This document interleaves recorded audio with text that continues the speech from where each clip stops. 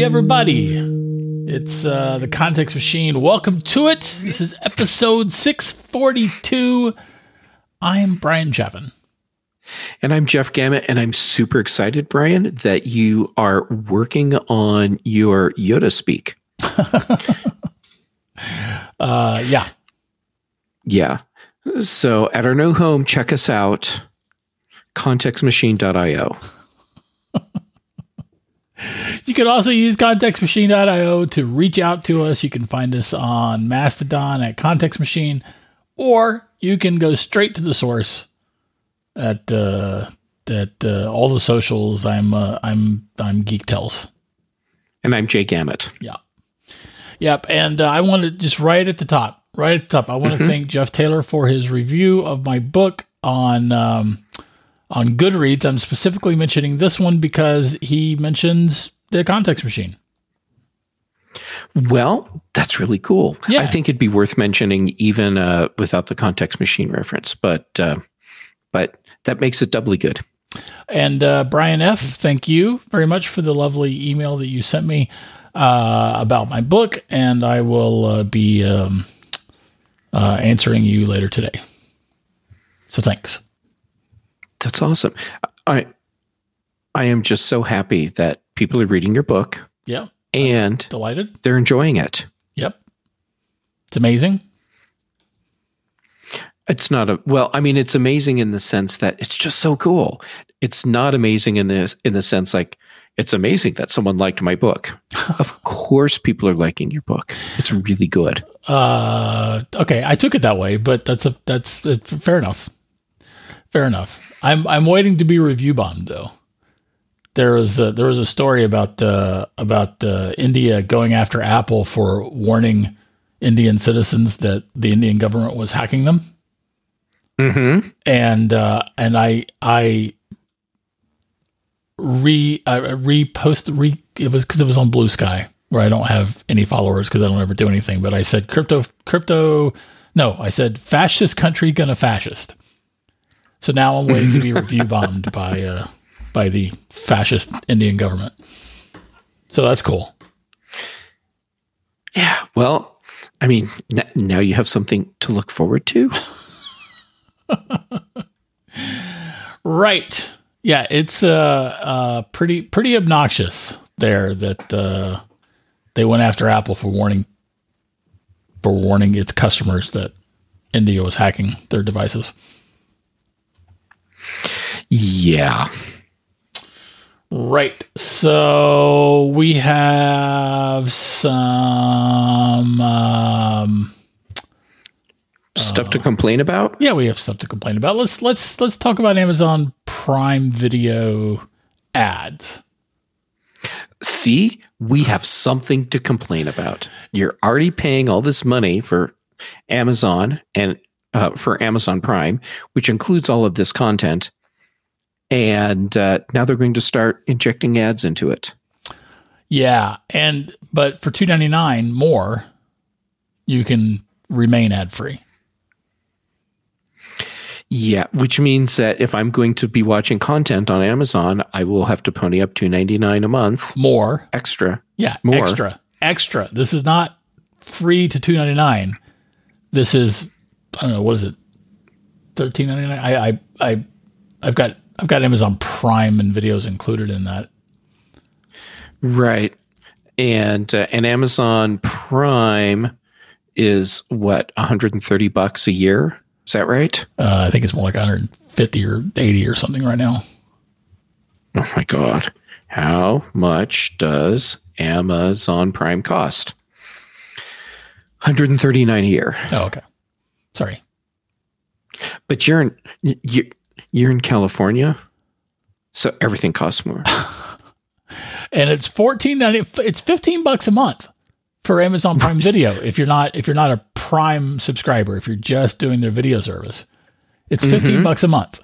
So it'll be $17.98 to stay ad free. Well, so I'm it is. I have a lot of thoughts on this, and they're all screaming to come out.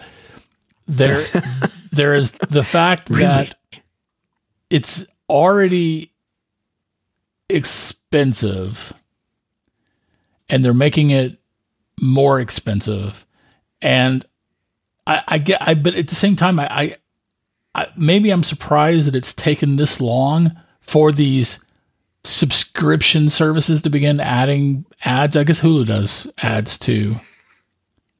You can get ad supported versions of a lot of the services.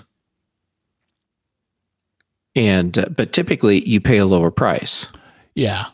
Well, and here you now have the privilege of having ads for full price. And then for an add-on price, you can get rid of them again. Actually, I'm wondering if the $14.99 is the new price.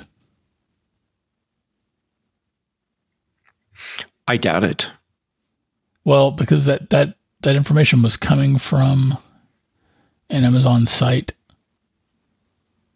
I don't even know. I guess I don't really care. All right, so I'm double checking.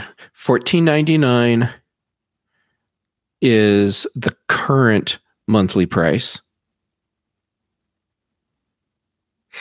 Students can get it for cheaper, by the way. Yeah, and if you want ad-free streaming, once that becomes a thing, then it's basically $18 a month. Right. I feel like this is part of the process of the multitude of streaming services winnowing itself down to fewer streaming services. Because they're all going to keep getting more expensive until we're not paying for them. And when that happens, then they will be canceled or be bought by their competitors. Yeah, I feel like we learned an important lesson about how systems work from the Battlestar Galactica reboot. Okay. Everything that is happening has happened before and will happen again. Right. I was wondering where you're going with that. Did you like the path I took you down there? I do like the path. Yes. Thank you. I'm kind of proud of that one. Yeah. So I feel like we're in the part of the cycle where it's swinging back around to where we will be in the same purchasing position we were before all the streaming services took over, and that's where you're buying all the bundles, right? From the cable providers, like we had with cable. Yeah.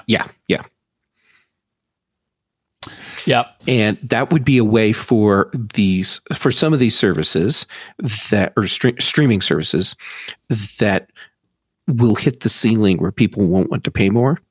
They'll be able to stay alive by becoming part of a group package thing. Now, it might mean they are getting bought out by someone else, but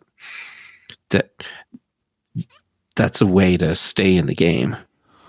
Yeah, it's so first of all, it is interesting that Apple is still one of the cheapest streaming services.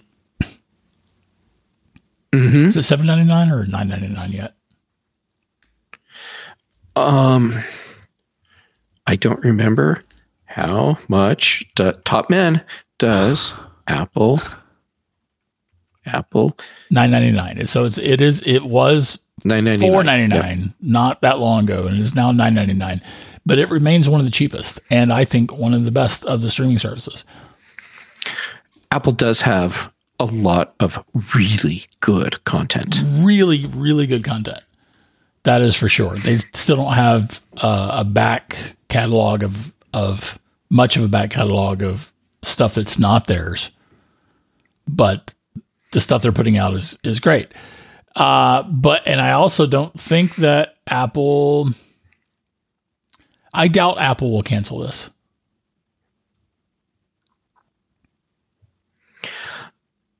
I would be really shocked if that happened. But I do think that like Paramount's probably going to go or be subsumed into another service. I do think. I wonder how long Hulu can last. Well, Hulu becomes part of Disney, so they can just last. Oh yeah, that's true. Yeah, and Disney will probably cut some things. Sure, and then popular. We'll. Yeah, and well, for the Hulu stuff, a lot of that I'm betting can end up working out like Star Trek Prodigy, Paramount Plus cut Prodigy, and Netflix picking them up for season 2. So we'll see shows shuffling around that way too. At least the ones where there's a real interest in keeping them alive. Yeah, of course. Netflix has its own history with axing things. Well, the Netflix recipe is you do 2 seasons and then cancel, because season 3 is where you get the drop off in viewers. So and you cancel the show. Have to start renegotiating with the actors and writers and producers too. Yes, there's all of that. So you axe at the end of season 2. And it saves costs, and now you go into the next season or next show. Right. So anyway, the point is that I can't stomach the idea of watching ads on a subscription service that I'm paying for. I agree. It's something that always bothered me when I had a cable package. And I was watching content on services where, it's like you're paying extra for this part of your package. It's premium, and yet you're still getting ads. And yeah.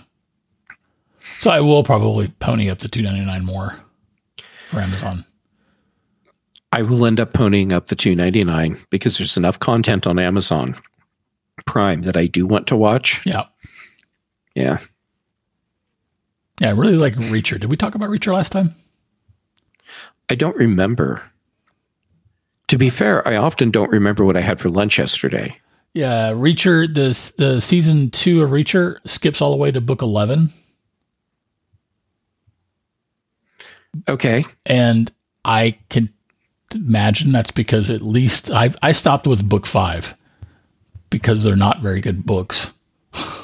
But I love the TV show. The TV show is terrific. The casting is terrific. The writing is terrific.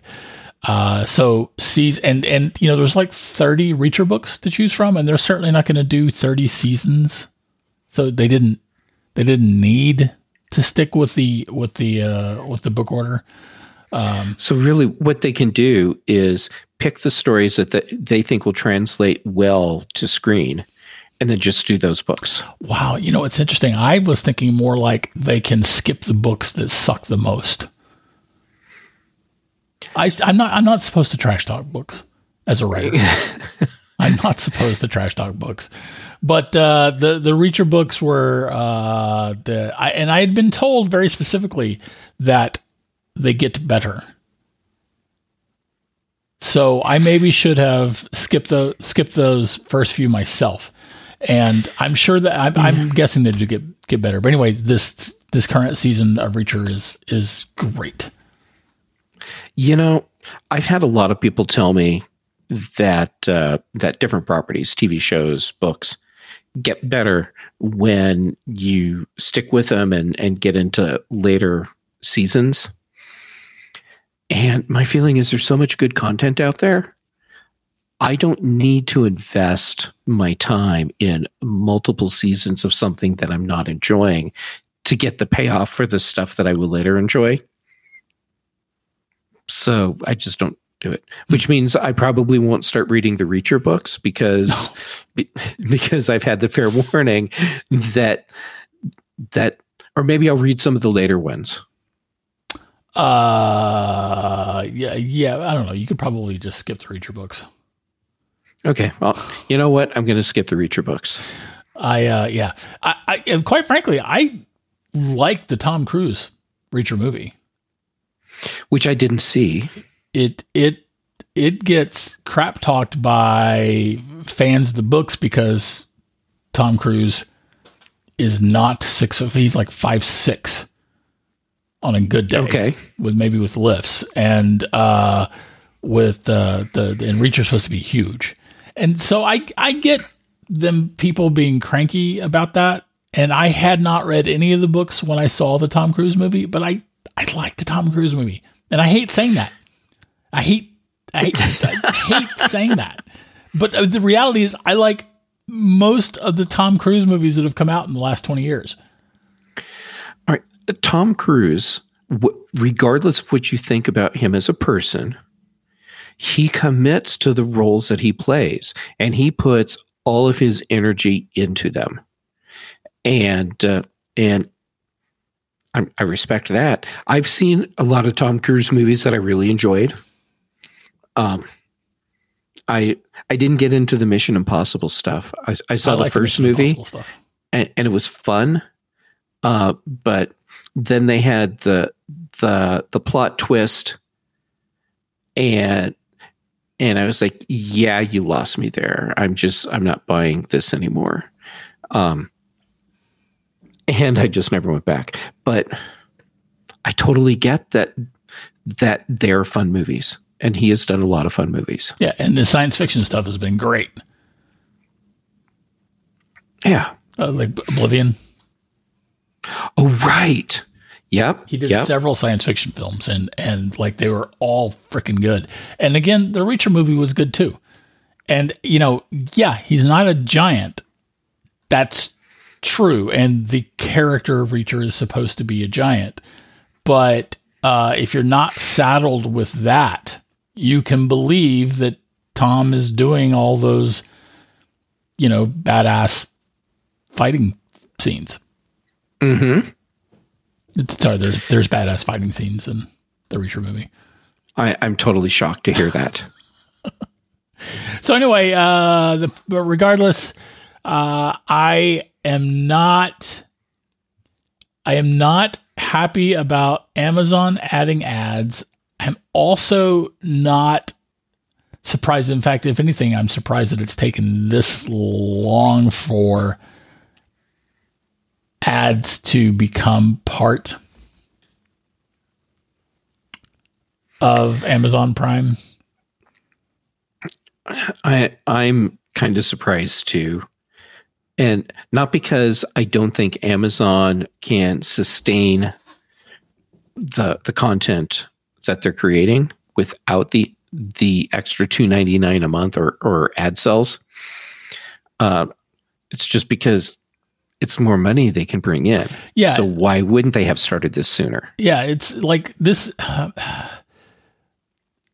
This is absolutely not a case of the company needing the revenues to sustain its business model. This is about the company needing the revenues to make more money. And that is, that's the essential capitalist plot in a nutshell. More money, more profits. There you go. And so we will both, with a bitter taste in our mouth, start shelling out an extra $2.99 a month so we don't have to see fracking ads on Amazon. But we're also privileged enough that we can do that. We are. And goodness gracious, I am pretty sure, I kind of don't want to find out. I'm pretty sure at this point I'm paying more than I was ever paying for cable because I've got like all the streaming services because I'm privileged enough to be able to do that. Then it's safe to say you are paying more now than you did when you had cable. Yeah, I don't know. Cable is pretty expensive here in California. Oh, well, either way, you're shelling out a lot of money every month. Should we do some live tabulation? So we've got Apple TV Plus. Sure. Let's see how much money you are spending on services. So you can check the prices. How much is Hulu? Because I've definitely have Hulu. Paramount Plus. Hulu. We're making some sausage here, folks. We're totally making sausages. Nom nom. Okay. Okay. Which Hulu plan do you have?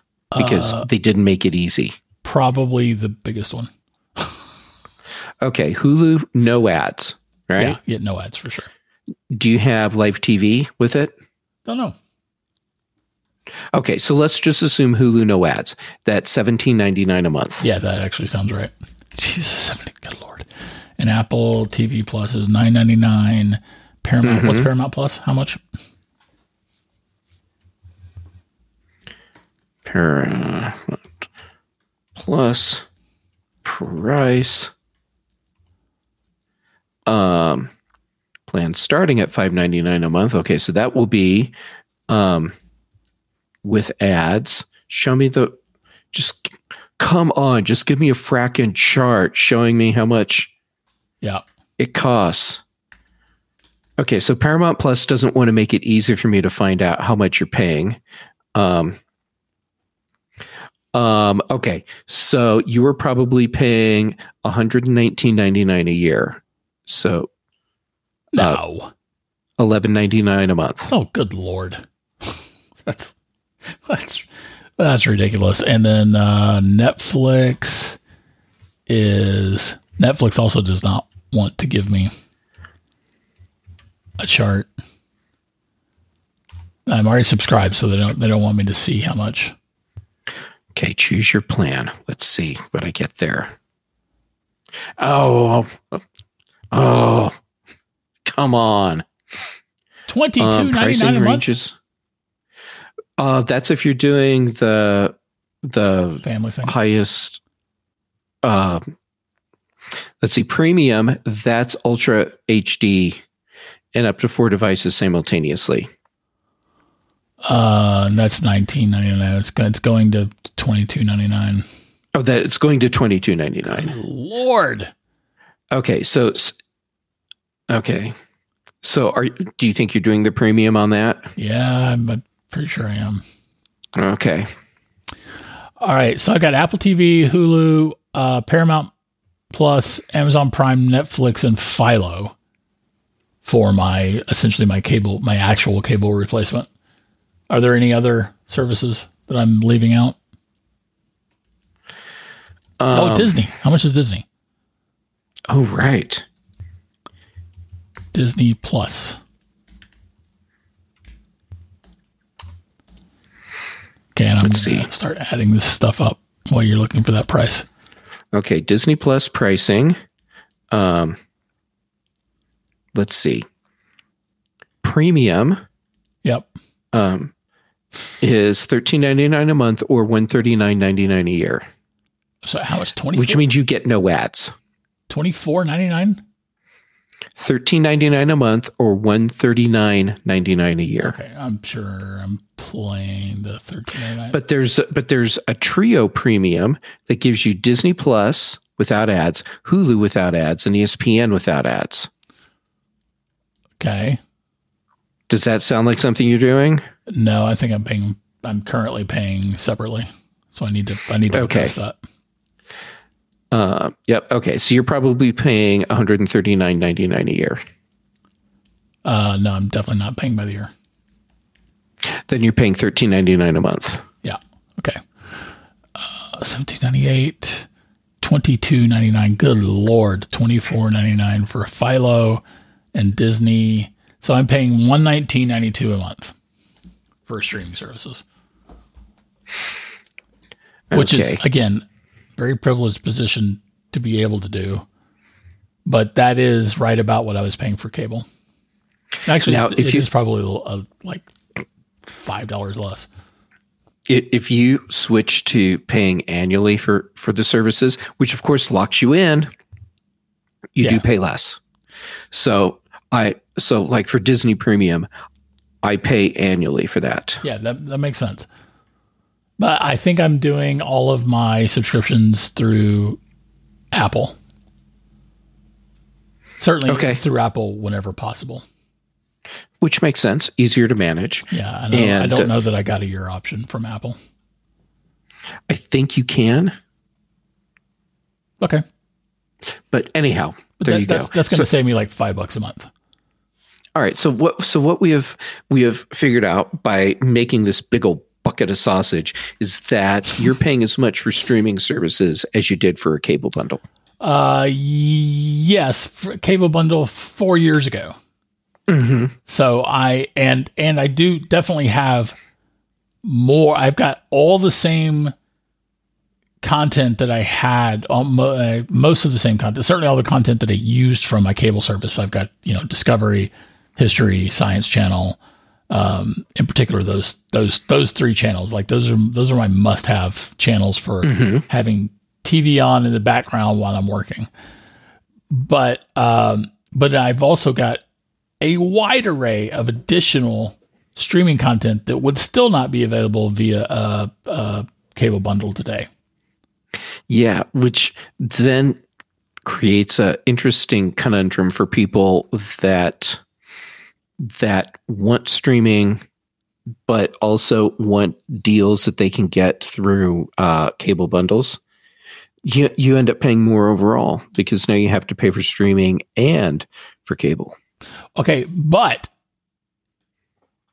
so while I'm paying almost as much as I was paying, again, 4 years ago, prices have gone up in the cable world since then, just like they have with streaming over the last 4 years. It would probably cost me $200 a month to replicate this and have a traditional cable package. Okay, that's probably fair. Also, you don't have to deal with the content blackouts that happen when your cable provider is fighting with the content provider to renegotiate pricing. That's true. I also don't have the news channels. Some might consider that a bonus. Have you seen the news lately? I have, and I'm not among those people, but I respect anyone who would actually think that. There are certainly, at the very least, times that I want to be able to watch news during, outrageous or special events. Since you have Apple TV, like the physical device, check and see which news services that you're interested in have Apple TV apps. Oh, yeah. And you will probably be surprised to find that local stations that you're interested in will, at least some of them, will have an Apple TV app. That makes sense. So what we've learned from this is that I have more money than sense, apparently, because I'm paying for all the... I know plenty of people in my daily life who are trying to decide between Amazon and Netflix because they can afford one or the other. Mm-hmm. And so, I know that we're having this discussion from I'm in a very privileged position. I don't want to minimize that.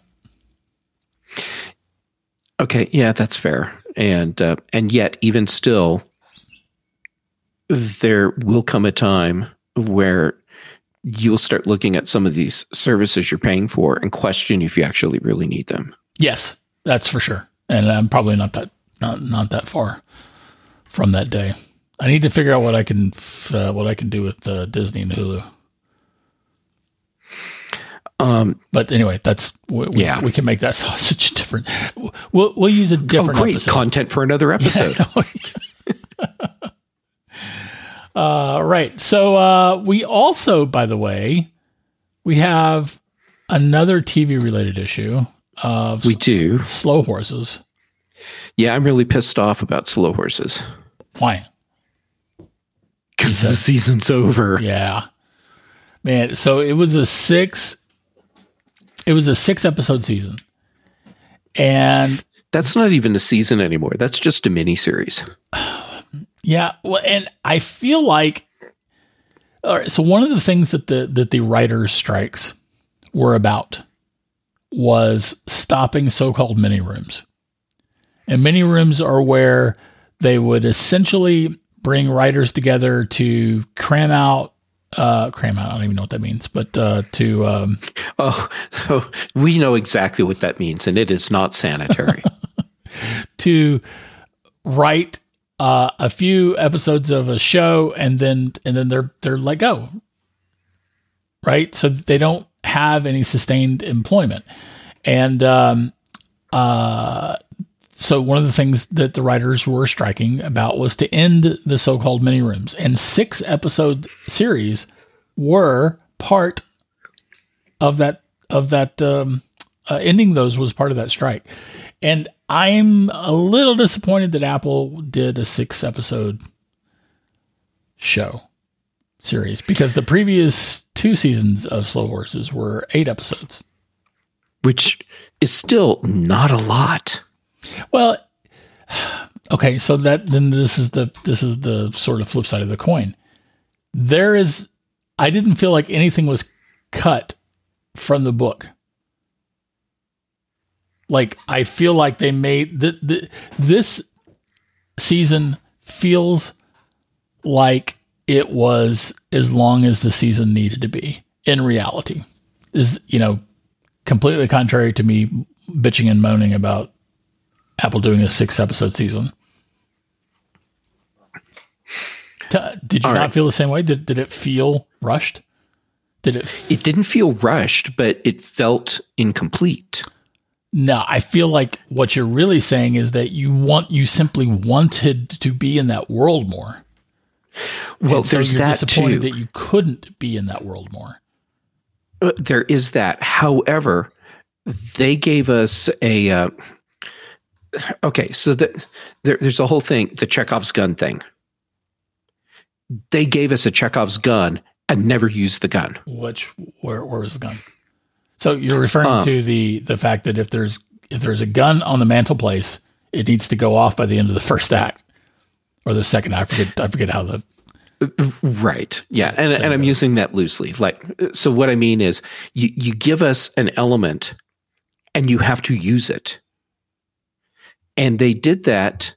Okay. So if I describe, or if I give us a little bit of information, I fear that I'm running into spoiler territory. Okay. So, but spoiler alert. Okay. Spoiler alert. Spoiler alert, everyone. The diamond. Yeah. That's our Chekhov's gun. And they made a thing out of it, and then it was just gone. So I've read all the books, and I don't want to give any spoilers on future books, even though these books have been out for years. Yeah, my assumption is that because it's a carryover element from the previous season, that my assumption was that we would see the resolution of it this season, and we get it, and we get no resolution, and we only get 6 episodes. I think that your complaint will have validity if when the show's concluded, it's never come up again. Because I don't think this is anything they had to resolve in this particular season. I mean, this particular season, basically takes place over like a few days, like 3 or 4 days. Right. And it's only 6 episodes. So if they could efficiently and effectively tell that story in an engaging way in 6 episodes, then why not throw in the money to do it as a 2-book series or season? And they wrap up that storyline, but now you still have the carryover of the element that didn't get wrapped up.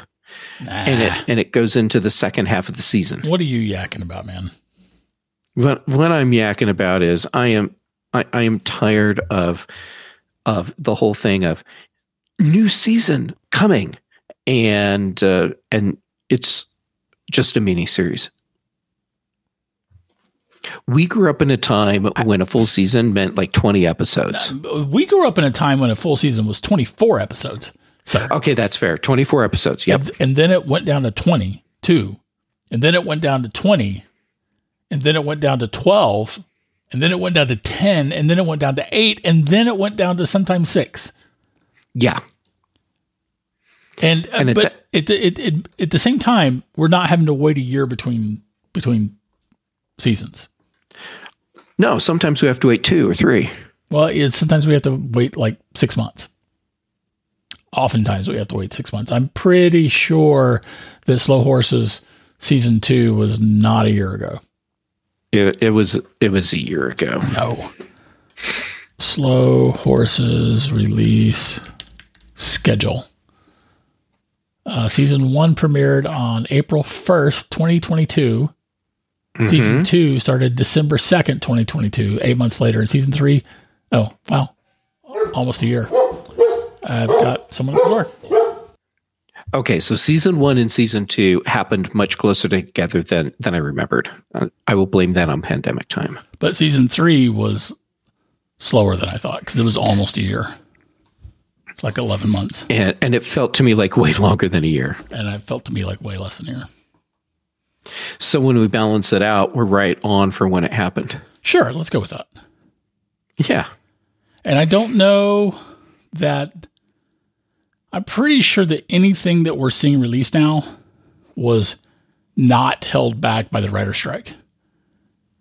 It was probably being finished during the writer's strike. I'm betting you're right for Slow Horses. And we saw enough of a teaser into season 4, which is already being filmed. Oh, it is already being filmed. Well, we saw a giant teaser for it. Yeah, but we saw a giant teaser for each season. Yeah, because I think each upcoming season, and I didn't think they were actually really doing all the filming for those seasons when they did the teasers, but maybe they were. I am sure that they are, but that's not knowledge. That's a feeling. Which, I mean, and you know what? I love going with feeling. I love that. But the thing is, the seasons were being released, and we didn't have confirmation of a next season yet. That's true, but I can't imagine that they're going to film things like that just for a teaser. Because we're not expecting a teaser for the next season. True. Man, if only we had the ambition to do research and figure that out. Let's see what is the. I have a story here that Slow Horses season 4 showrunner Will Smith teases premiere date for Spook Street and more. Will there be a season 4? Great news. Slow House stands. Apple TV Plus simultaneously renewed Slow Horses for season 3 and season 4 back in June. Okay. So, yeah. And it says if you make it to the end of Slow Horses season 3 finale, you'll even see a teaser for season 4. Unfortunately, that teaser doesn't include a premiere date. But anyway, the long and short of it is that Gary Oldman's hair was disgusting throughout season 3. the makeup artists deserve awards for Gary Oldman's character. Yes. Well, I think Gary Oldman gets a lot of credit for that too. Well, I mean, clearly he's doing his part, but I can't imagine that he's showing up on set smelling like he hasn't bathed in a month. That's probably true. That's probably true. Your hesitation, I totally get it. Yeah, he's like if Columbo could have killed you with a paperclip. Right. For all we know, Columbo could have, and he was just incredibly well restrained. That's a fair point. So anyway, good stuff. I don't like. All right. So here's the other thing about short season series. Like I was thinking for, oh goodness, what are those books? What are those books? There was a single 12 episode, one season show for them. The magic is real. Come on. Which network or which service? Like USA years ago. Magic. I'm trying to find it, by the way. I have no idea which show it is. All the books that are out. Is it like that the Magicians? Yes, or Jim Butcher. Jim Butcher's. I've got two: Stormfront, Full Moon. This is fascinating. Watching you the Dresden Files. This whole process. Oh, the Dresden Files. Right. Okay. There was the one season show that was kind of had very little to do with the books. Mm-hmm. Except for like the general premise, and then all the execution was completely borked, in my opinion. But at the same time, the show was kind of fun. It just wasn't the books. And what I feel like should be done with that series, because the books are relatively straightforward, even compared to the Slow Horse books. But what I feel like they should do is 3 episode arcs for each book, because there's 19 books so far. That's a lot of books. It's a lot of books. And so obviously we're not going to have 19, even 8 episode or even 6 episode series for books like that, not without changing out some of the actors. And, there aren't many shows that can go that long anyway. But 3 episode arcs, kind of like the Thing with the Thing, the Benedict Cumberbatch. Oh yeah, the Thing. The Wait, Thing. What? The Thing with the Sherlock Holmes stuff. The 3, because they did 3 episode seasons. Oh yeah. The Benedict Cumberbatch Sherlock Holmes stuff. Stephen Moffat. Yes. Did that. Right. Yep. And those were 3 episode 2-hour shows, or three, right? Weren't they? I think they were. I think so. We're top freaking men. Anyway, the point is this: 3 1-hour episodes for each book, with each little pseudo series being one of the books, and I think that would be a terrific watch. Sure, and I wouldn't even call those series or seasons. I'd call those miniseries.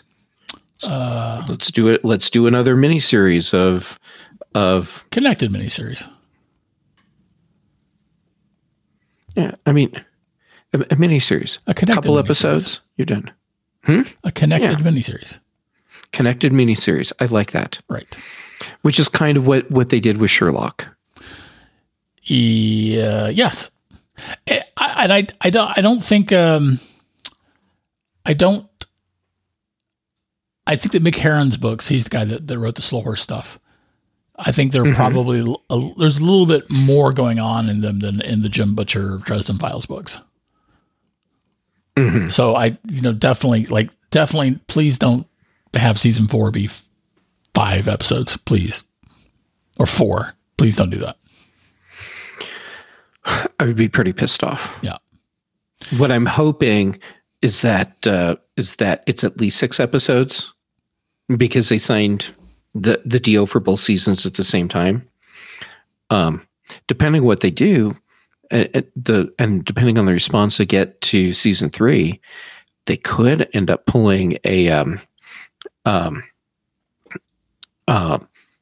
what series did they throw an extra episode in after the deal had already been signed? Apple came back and was like, yeah, it's on Ted Lasso. Mm. They had a whole season contracted out, they have it all plotted and everything, and then Apple comes back and says, you know what, throw another one in. And so then they had to go back and scramble and figure out how to fit it in, and they came up with a Christmas episode that came out in the middle of summer because they had to film it in the winter when it was snowing in the UK. And yeah. Anyhow, the point is, you never know. Maybe Apple will surprise us and give us a little extra something. Yeah, maybe. Because it's a really good series. But I suspect that you're right that season 4 will also be a 6-episode show. And I seem to recall that the 4th book was a little more involved. So I don't know. I want to iterate, though, that as quick as I am to complain about something I don't like, shocking for those who are, if you're just tuning in for the first time. I had no idea. I did not feel that this season of Slow Horses skipped anything. Not having read the books, it didn't feel rushed. It didn't feel rushed, and my disappointment was I wanted more episodes so I could just be immersed in that world more, and I felt like we were cheated out of part of a story where they gave us a little bit of a setup on it and then just seemingly dropped it. Still going on about that? Yep. But I did enjoy the season. That show is so well written. Yeah, it really is. And Gary Oldman is just so freaking amazing. Yeah, he is. Yeah. All right.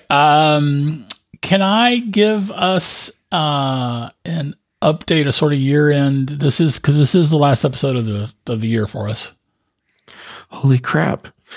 I hadn't looked at the calendar here in the studio to realize that, this is the last episode of the year for us. Yeah, it is. So yes, I went to hear your... No, I didn't actually say what it was I was going to ask. I mean, Brian, tell me, what is it that you want to do? Well, Jeff, I would love to update everyone on the status of my book. Oh, that's fantastic. I think you should do that. But seriously, yes, I would love to hear that. Genuinely, yes. So it's not quite year-end totals, but might as well be. I ended up selling 56 copies of my book on iTunes on the Books app. And nice. Yeah. And 70, let's see here. 82 copies on Kindle. And cool. 15 copies on Barnes & Noble. Most of those, all but one being an ebook. I did sell one ebook on Barnes & Noble. All the rest of them have been hardbacks and softbacks. Okay. And I added a hardback to Amazon. Cool. All right. Nice. So that brings my grand total up to precisely 150 units sold in the first essentially 6 weeks. And I'm going to call that a win. And I appreciate everyone that has bought a copy, everyone that has left a review. And it is very, very gratifying. I think that's absolutely awesome. And as we record, there's still a couple days left in the year for people to go buy books. And the great news is it stays on sale even next year. It does. I'm thinking like if you got those Amazon gift cards burning a hole in your pocket. Right. Or Apple gift cards burning a hole in your pocket. Mm-hmm. I mean, or Barnes & Noble. I it's interesting. Or Barnes & Noble. It's sort of, let me bite the hand that feeds me. So sure. My ratio of books sold from Apple to Kindle is probably way higher than the vast majority of authors. And I feel like it's because of you, dear listeners, the people here who have bought the book, the people who know me from my work at the Mac Observer, 25 years ago was when we started the Mac Observer. Holy crap. We sold the Mac Observer 2 years ago. We've been doing this podcast for I don't know, 11, 12 years now? 13 years? A long time. Did we start it in 2010? I don't even remember. Did you and Ricky start it? Did Ricky start it? In 2010? Because I think it might have even been a little bit older than that.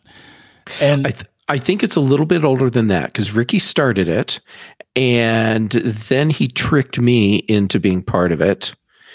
And I mean, then he graciously invited me to be part of the show. And then you tricked me into being a part of it. Yeah. And then you left.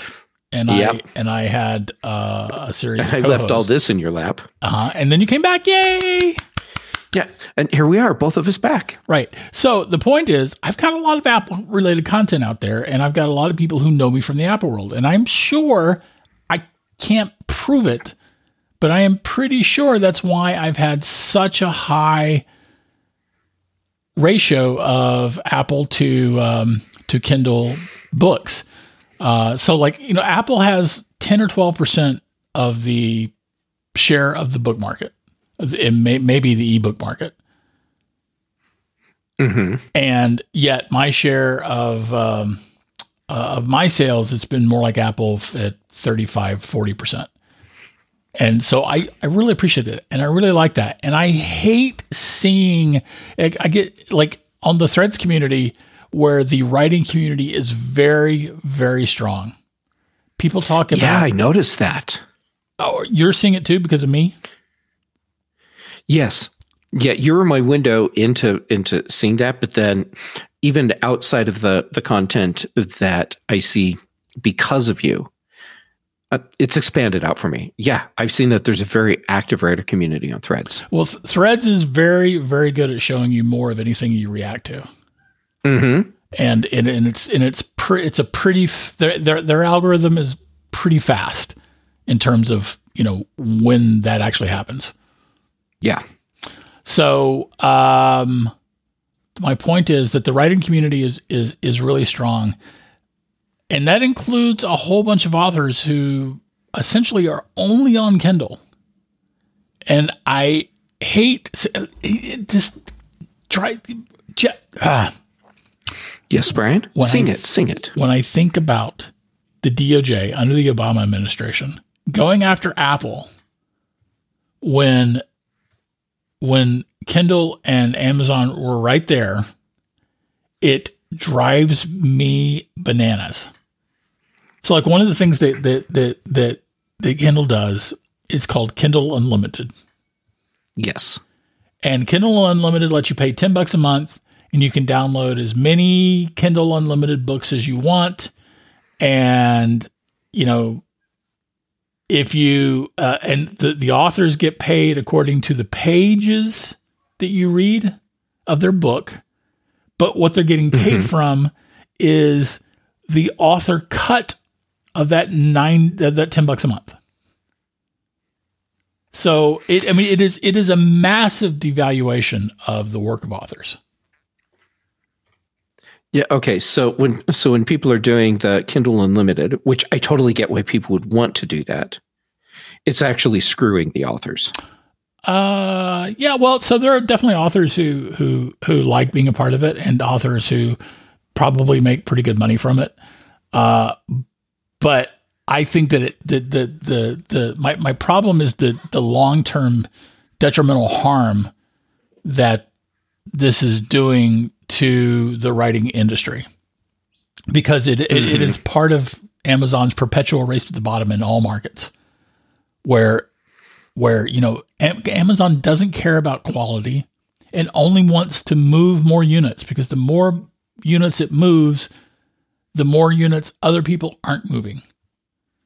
Mm-hmm. And for writing, the real effect is that there are less, in particular, editing resources, let alone cover resources or whatever from the traditional publishing world. There are fewer resources to give to authors, more particularly all the new authors and the mid-list authors. The big boys and girls, they'll get everything they need. The 20 to 50 authors that make the publishing industry all of their profits, They will have all the resources they need. For all the hundreds and thousands of other authors, they don't get those resources. And that means the quality of the book that you're reading is getting worse all the time. And self-published authors who Amazon makes it very easy to be part of Kindle Unlimited. All you have to do is sign away your soul and have your book only be on Kindle. That's all you have to do. Oh, I didn't realize that made it an exclusive. Yes, it is an Amazon exclusive. To be in Kindle Unlimited, your book must be exclusive to Kindle. And yet they went after Apple. Yeah. And yet they went after Apple. That freaking, I to this day, I do not understand how that case came out the way it did. But anyway, the point is, people don't know, new authors in particular, they think that Kindle is the only game because Amazon makes it.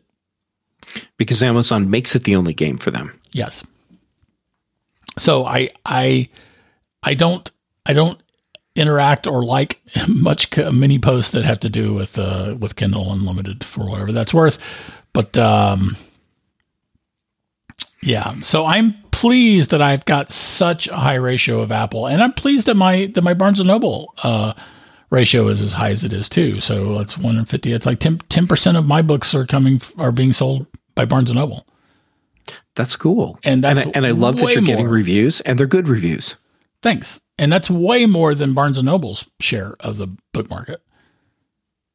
And just like my Apple share is way higher than Apple's normal share. Look at you just breaking through all the barriers. I don't know about that. But anyway, that's my rant. But I've sold 150 copies of my book, and I'm super excited and thrilled about it. And I'm working on book 2, and I'm also working on some short stories set in the same universe as Mason. And I'm still tweeting from Mason's account on Threads, Mason Truman PI. Wait, what? That's yes. not Mason? Well, that's not Mason? No, that's me. Oh, man.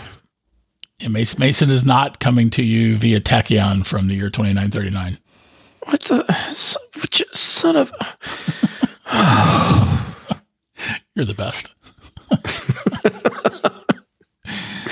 Did I sound like I was genuinely disappointed? You did. I'm kind of impressed.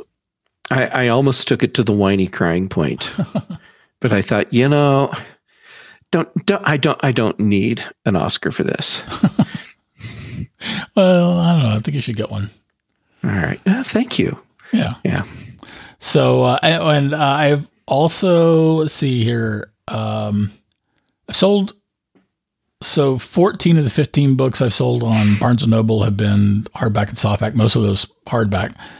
And 23 of the 82 books I've sold on Kindle have been softback. I did add a hardback to Amazon. And for the record, the hardbacks on Barnes & Noble have a dust jacket. And there's no printing on the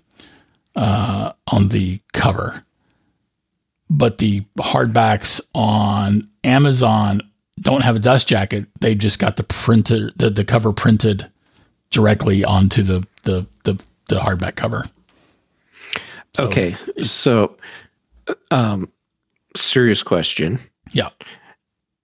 If someone is getting ready to buy a hardback or a paperback version of your book, what service should they buy it through so that you get the highest amount of money? I get roughly the same amount of money from either. Okay. I set all the pricing so that I was making the same $3 and change on every book, no matter where it was. Okay. So buy your Dead Tree copy of the book from whatever place is most convenient for you, and it works out the same. for Brian. Yes, Okay. it does. And so, yeah, I don't want anyone thinking about that. You get what you want from where you want and how you want it. But I did want to, because there's some people who want dust jackets, and there's some people who don't care about their dust jackets, and that's the only reason why I mentioned that. Okay. Cool. Yeah, book collectors. Well, I have a decision to make because I don't have a hard copy version of your book, and I have to decide: do I want the dust jacket or the printed cover? That is the question. It is. All right. I will ponder that, and then you'll know, because you'll see an extra hardback sale on either Amazon or Barnes & Noble. Awesome. Thanks. And I think that is my book update for the year. Awesome. Well, I'm so happy. And I'm proud of you. Like, genuinely, I am proud of you for making the leap and publishing your book, and that people are buying it. And this is just so awesome. I love it. Thanks, man. I appreciate it. Appreciate all your support very much through the years.